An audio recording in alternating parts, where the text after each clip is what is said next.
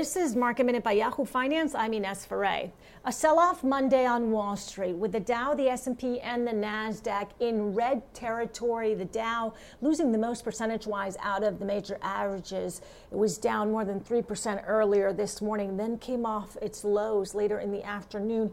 The S&P down more than 2%, the Nasdaq down more than 1%, with the 11 sectors of the S&P 500 under pressure throughout the day, leading to the downside. Energy stocks and material stocks.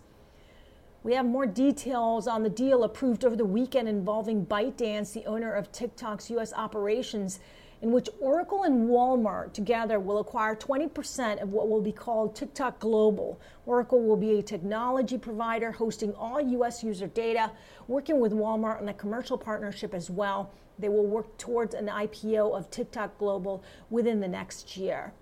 And Snowflake, the cloud company which went public last week, received its first initiation and its a sell rating from Summit Insights, with the firm putting a price target of $175 on the stock. The analysts at Summit saying that shares are at risk of a violent sell-off.